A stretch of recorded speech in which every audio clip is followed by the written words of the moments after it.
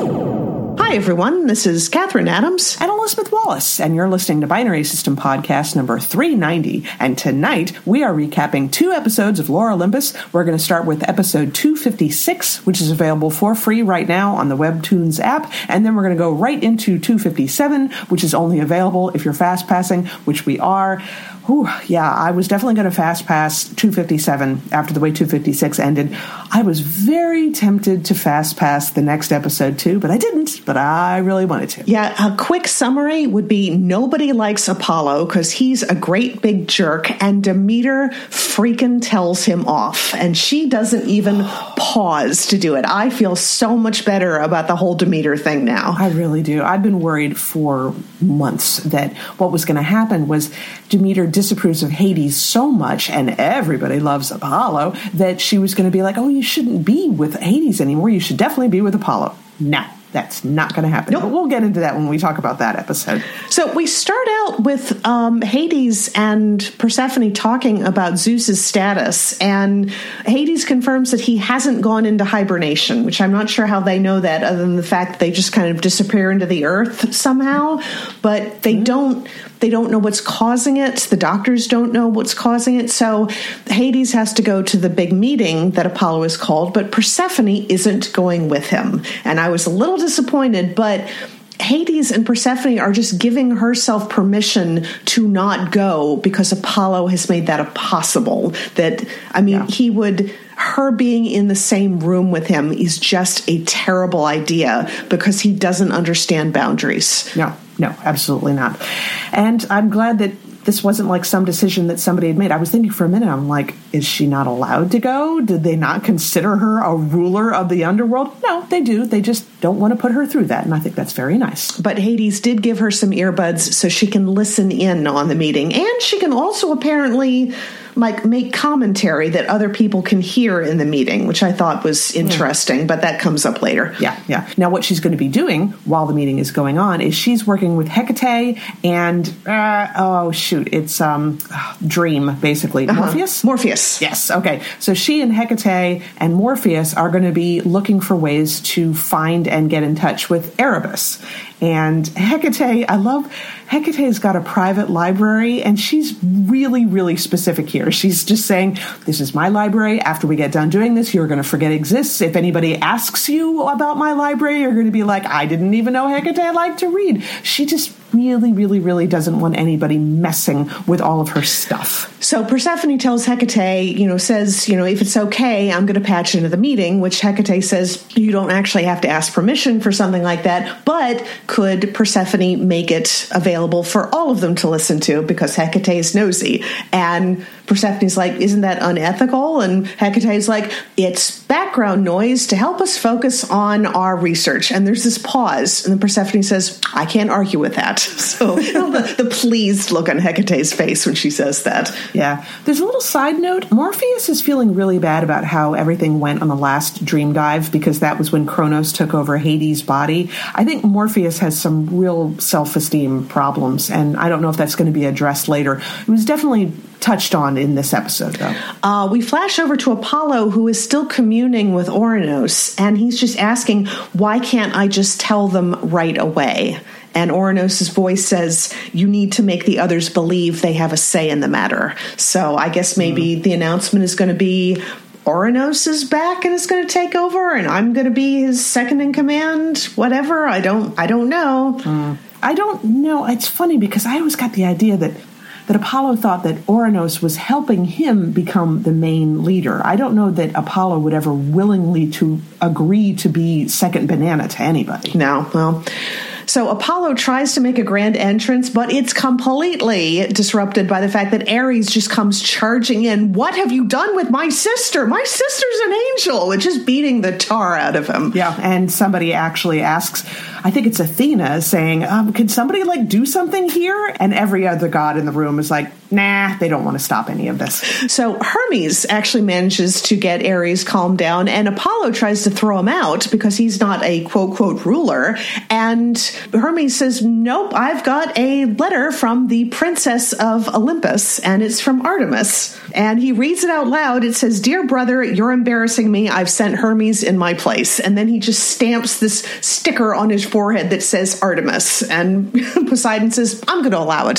So this just really sums up what the attitude is of everybody in this room. Nobody likes Apollo. Nobody thinks he's qualified to lead. They don't know why he's decided that since he discovered Zeus in a coma, that means he's automatically the leader. I mean, it's just like, and they can't stop any of this. I mean, he doesn't have a single person in the room on his side. So I don't understand why there's even a question that he's going to take over if he hasn't, revealed the fact that he's got Oranos backing him up. Yeah, and they also have a problem with the fact that he's automatically decided that it was Hebe? I don't think we've figured it out yet, no. I'm going to say Hebe.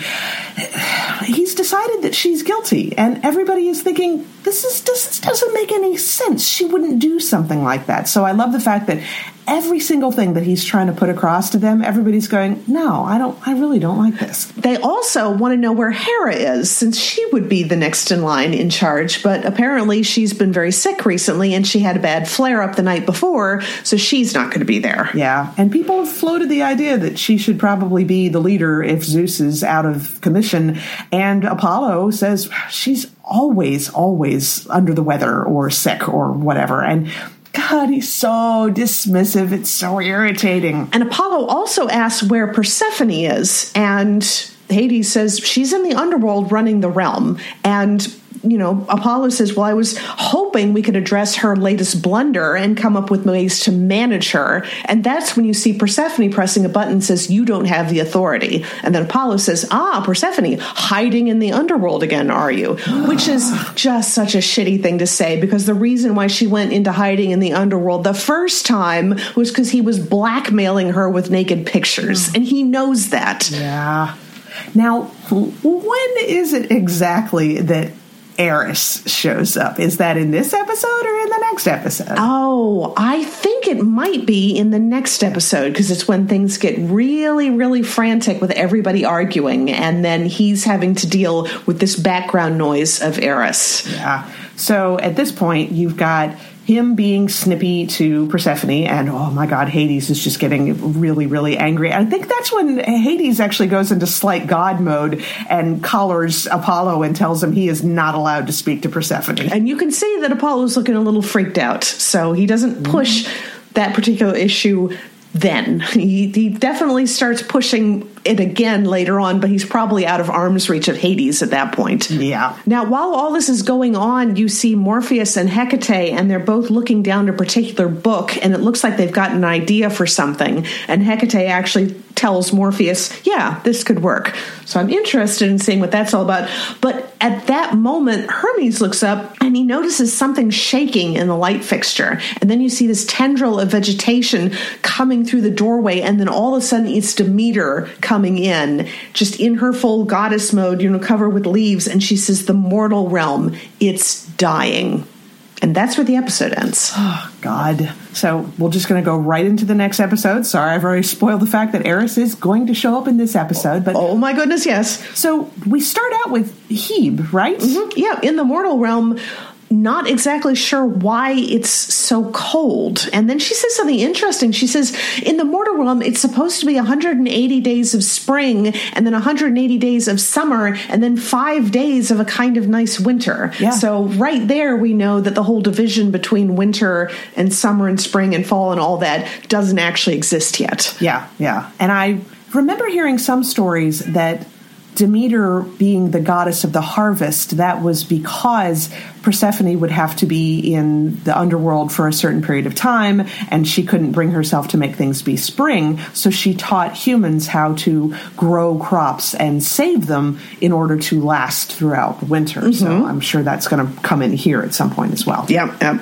And, Hebe is finding dead mortals lying about. I mean, when this isn't just like winter being unexpected, things are actually dying, like everything alive is being hit by some kind of disease almost. And Demeter is just distraught because she doesn't have the power to make it stop. She's tried. And she's crying at one point, and she says, I know that some of you may view me as a bitter mother-in-law trying to create problems built on spite.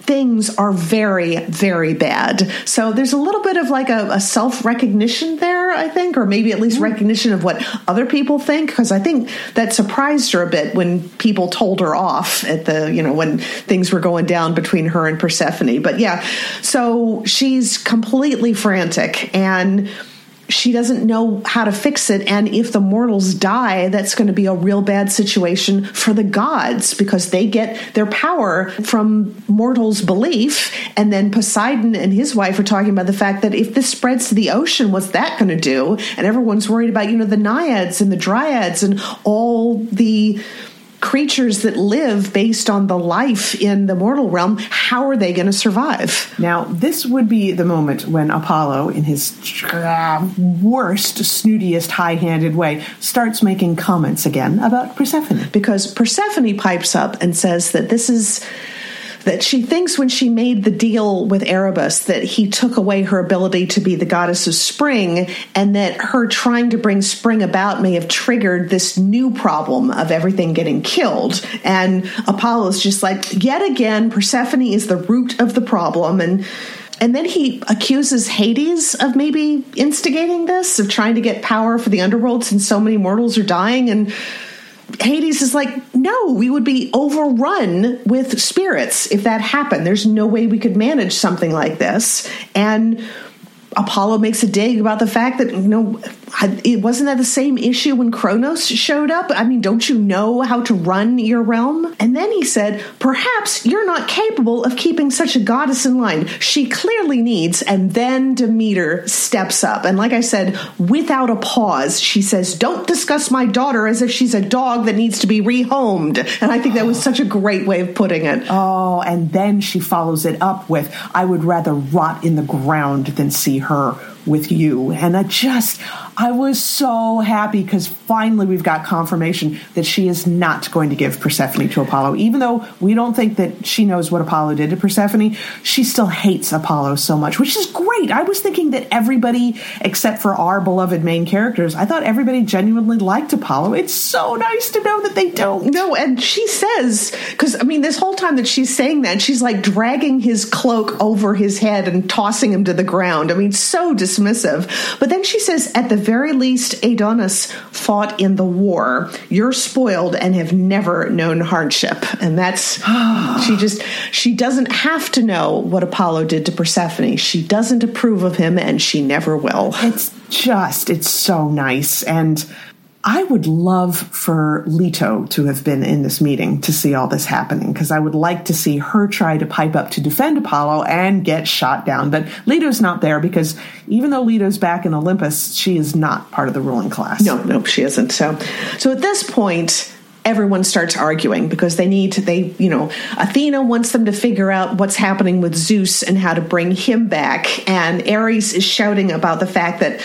he would never hurt anybody, and using poison in somebody's food is completely against her nature. And that's when you suddenly see Apollo just looking startled, and you see the voice, poison. That sounds familiar. That sounds like something you would do. And it's Eris. And he's seeing her, but he's also seeing like the boardroom with Persephone sitting there with her hair trailing behind her, which I think he's come to associate with how she looked after he'd sexually assaulted her, and this idea of her being vulnerable, but at the same time, kind of also being the crux of all of his problems, that this is where he actually did screw up and made things worse for him. Not that he'd ever really consciously admit that to himself. No, but things certainly have never been the same since he did that. Oh, but then he also sees Artemis, like an image of her, and I guess it's Eris speaking for Artemis, and she's looking kind of gleeful and saying, one day Artemis will find out what you did to Zeus on top of everything else you've done. Is it possible for her to hate you anymore? And he's sweating. He's obviously freaking out at this point. Yeah. And then everyone's still arguing, and he just shouts at everybody to shut up because he can't think with all of them bickering. And you see Hecate, who's been listening in over Persephone's line, and she's saying, something's not right with him. Yeah. And this is the point when Apollo, looking still a bit shaken, but trying to kind of regain confidence, he says maybe the person who can solve this problem on the mortal realm should be the person who takes over on Olympus, which is not a bad idea, to be honest. Yeah, but I mean, Hades says that Persephone's working on fixing this, so he doesn't think it's necessary. And then Athena says, well, I suppose it's better than you electing yourself. She says this to Apollo. And I really liked how she was drawn in that picture there. She's got this kind of like resigned look on her face, where she's obviously not happy, and nobody in the room is happy. And I still don't see how Apollo thinks everyone's going to go along with him. But at this point, I guess everybody doesn't really quite know what to do.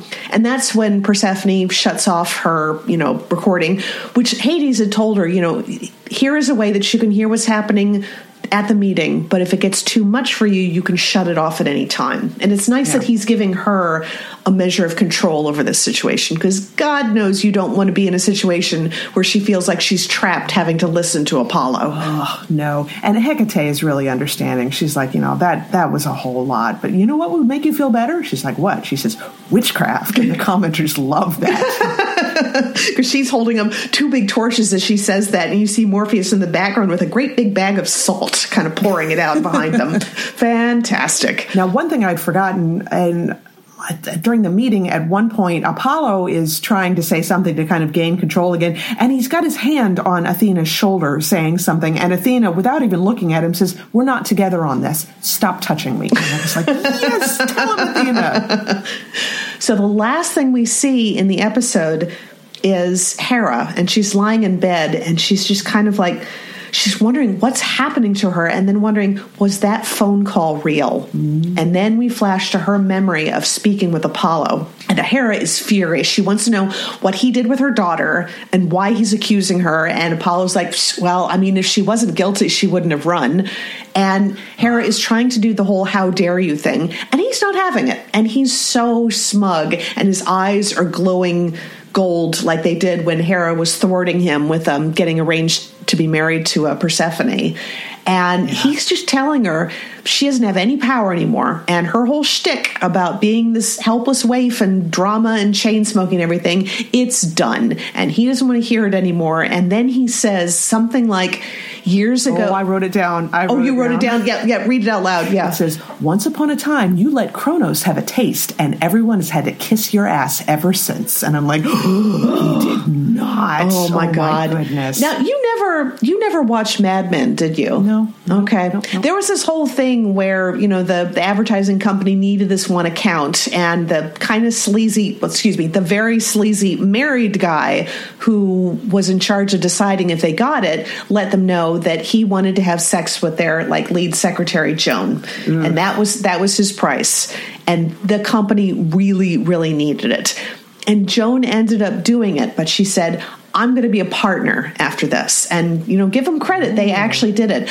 But there was somebody in the company that would actually throw shade at her every once in a while with the idea that she, quote, used her body to get what she wanted, without the idea that this was her sacrificing herself for the benefit of all these other people, and yet she still felt cruddy about it. And that's exactly the situation that's going on with Hera here, because they probably wouldn't have been able to defeat Kronos if he hadn't been weakened, and she wouldn't have been able to hang around long enough to weaken him with that herb unless she'd been giving him something he wanted. And it's just, because she gets to be treated like crap for it, with this idea that loose morals or sleeping with the enemy or something, and nobody seems to realize this wasn't an easy decision for her. And now Apollo is throwing it in her face. And that is where the episode ends. But you see, her eyes are so wide. And I'm thinking, oh, Apollo. I mean, he better hope that he's got Ouranos on his side, because she is going to rip him limb from limb. Mm-hmm. And all of the pictures, of course, of her are just so beautiful as she's on the phone trying to shout at him and him just laying into her. And oh God, I really want to see Apollo get his comeuppance at some point. It has to happen.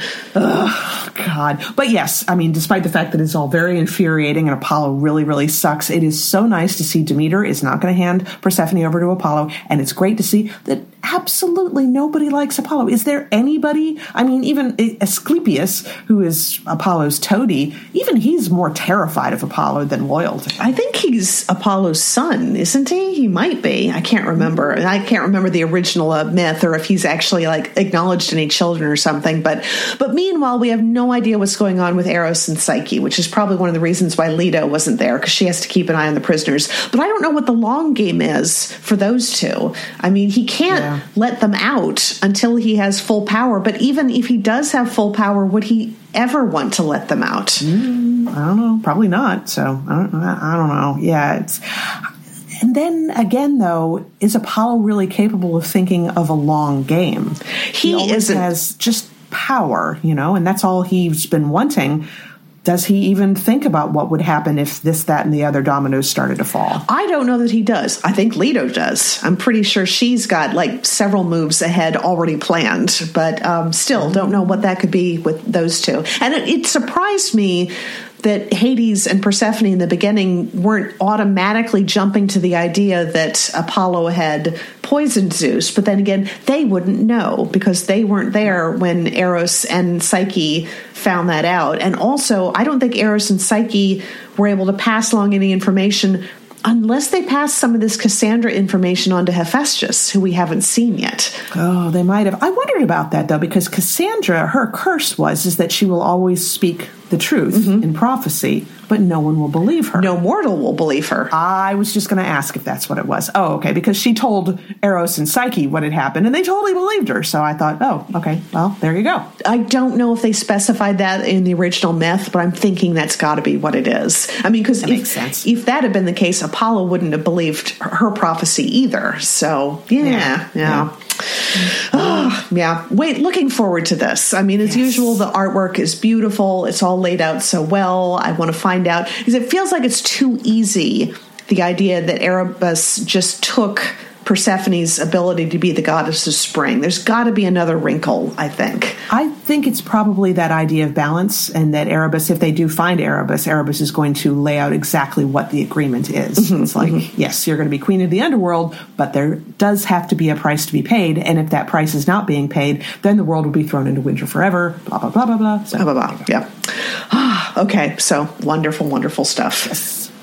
So what I wanted to talk about was that me and Wade went to DesignerCon yesterday. Yay! How was it? It was good. It was definitely smaller than the previous year. I would say it was probably about half the square footage as last year's DesignerCon. Wow. And I had a feeling, you've been in the Anaheim Convention Center with me before. I think that was where WonderCon was, right? Yes, that's where it was. And usually you've got like Hall A and Hall B and Hall C. It's all one big giant sales floor, but it's divided into the different halls.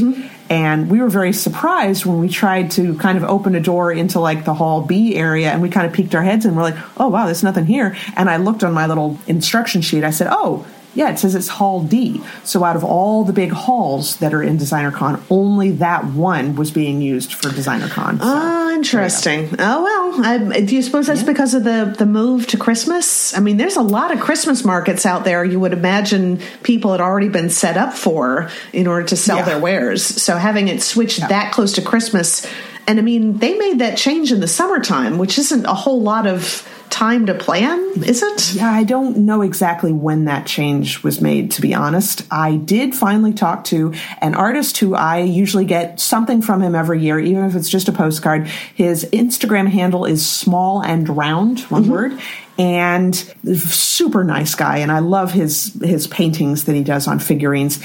And I asked him flat out, I said, so I was wondering, why was the move made to December? Apparently a real estate event, convention, something, they kind of overrode it. They basically rented out the convention center for the entire month of November. Wow. And that level of money, I'm sure the convention center is like, You got it. So they were over a barrel. So they just moved them to December. So I was glad that it wasn't something like the organizer was like, oh, we should do this. And the vendors hated it. No, it was kind of out of their hands. If somebody else is going to wave more money in front of them, there you go. And if anybody's got a lot of money in their pockets, it would be the real estate industry in freaking California. Yeah. So anyway, I don't know yet exactly the reason why the convention is moving to Vegas, though I have heard that the owner, the guy who runs DesignerCon, he has a company called 3D Retro, and he just opened a new store in Vegas, and people say that's why he's doing it.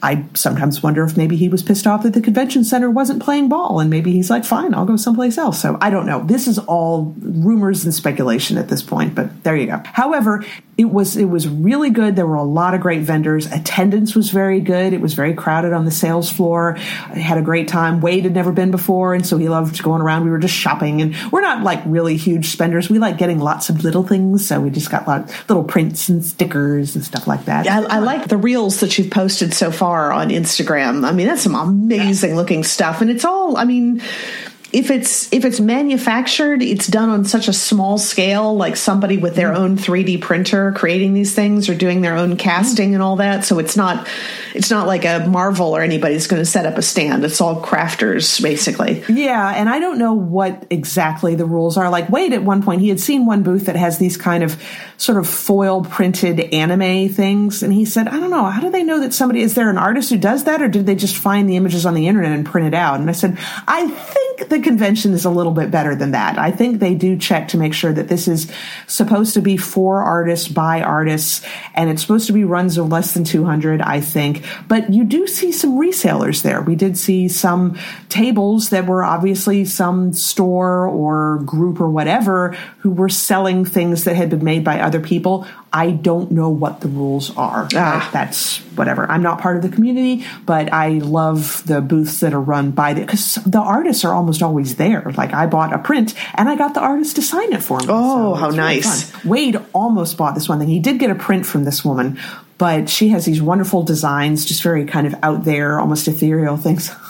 She has a screen printer. She was screen printing shirts at the convention. You could actually buy a shirt that she had just put the ink on. She had one on display with a sign that said, don't touch wet paint. I'm like, oh, wow. That's cool. Yeah, that's definitely not something that she got from someplace else. So no, cool. Indeed. Yeah. And it was also really fun taking the Amtrak up there. And Wade, who likes to get business class on Amtrak a lot of the times, was just, quieter and nicer. And you also get like complimentary snacks. And so I went ahead and got the business class too, because I thought, I'm going to treat myself. And he's like, oh, we got to check and see if this one car's here. And we go through Amtrak towards business class and we open a door.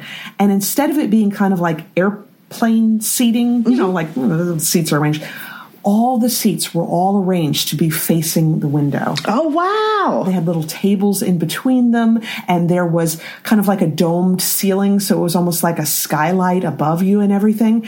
And I just said, oh my goodness, I'm going to pay for business class forever. And Wade said, this is not business class. This is a car that is not on every train. And it's kind of random whether it is or isn't. It's technically part of coach. You just have to know that it's there. Oh, I love that sort of thing. Oh my goodness. It was so cool. And so we just camped out in this wonderful spot and just chilled and watched the scenery go by. And then later on, we moved up to business class because we wanted our free snacks. Of course.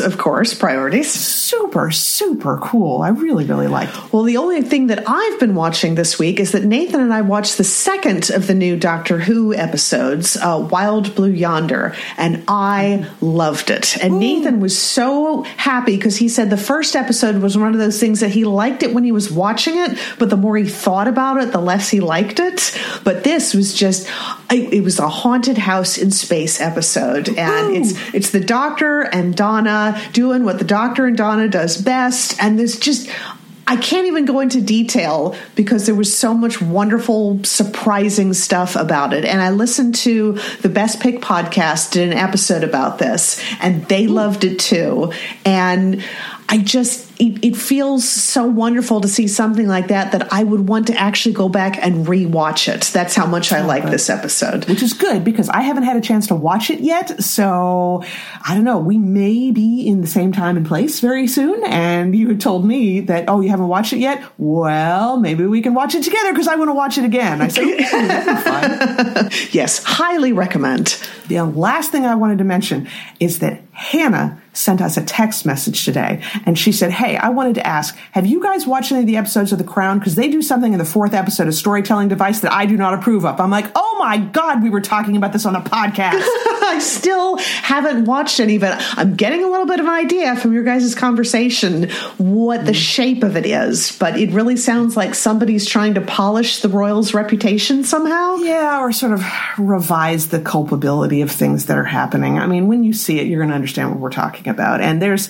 a way that you can interpret it that makes you less angry, but I think both Hannah and I agree that we're not sure that's what the showrunners intended. So it's just, this episode of Vaguecast has been brought to you by the System Podcast. But I guess that will wrap us up for the week. So make sure to check out pixelatedgeek.com for all the book reviews, the movie reviews, the comic book reviews, the photo galleries. So I have probably about 50, close to 60 photos from DesignerCon, and I also have several reels. I've put them up on Binary System Pod on Instagram and My Pixelated Geek on Instagram. Definitely check those out. I will have the photo gallery should go up as time of this recording tomorrow, as time this episode is released, a couple days ago, because time is weird. Time is weird. And this is also the final episode before Christmas. So I hope everyone has finished their Christmas shopping and that everyone is going to be traveling safely if you're traveling. And if you don't celebrate, well, happy Monday? Is it Monday this year? I think it might be Monday this year. I'm not caught up on dates or anything. I just, working from home, you lose all track of time, I think. Oh my God. Yes, seriously. Time has no meaning, but... Anyway, all that and more, pixelatedgeek.com. So next week is really up in the air what we're going to be talking about. I mean, we could talk about maybe a Night Vale episode. We could talk about a Doctor Who episode. We still need to do a Christmas fan art post at some point, so maybe that could happen. Definitely. But one way or the other, we will talk to everybody in 1 week. Talk to y'all later. I always watch out. I can't help but cry. I'm gonna go pout. And I'm telling you why. Santa Claus ain't coming to Mars. Santa Claus ain't coming to Mars. Santa Claus. Santa Claus. Santa Claus. Santa Claus ain't coming. Santa Claus ain't coming to Mars. We're not on his list. We don't even have ice. What's it matter who's naughty or nice? We work on hydroponics, live in a biosphere, keep the generator fueled, just so we don't die out here. So why don't you watch out? I need a good cry. I am sorry to shout, but I am telling you why. Santa Claus ain't coming to Mars. No, Santa Claus ain't coming to Mars. Mars. Mars. Mars.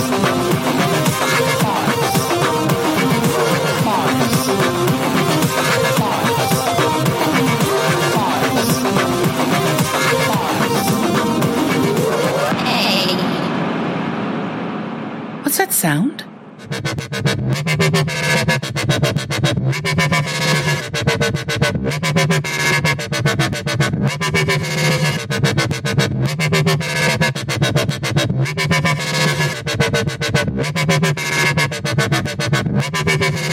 What's that sound?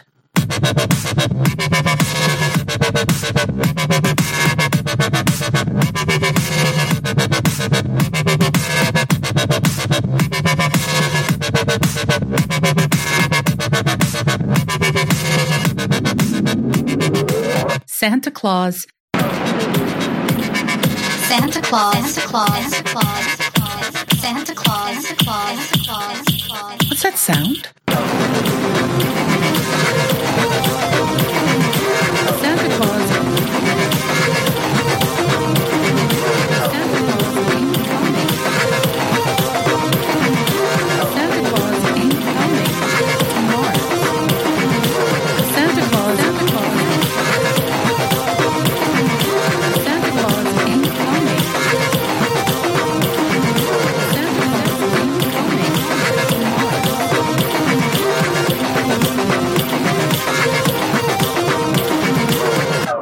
Claus ain't coming to Mars.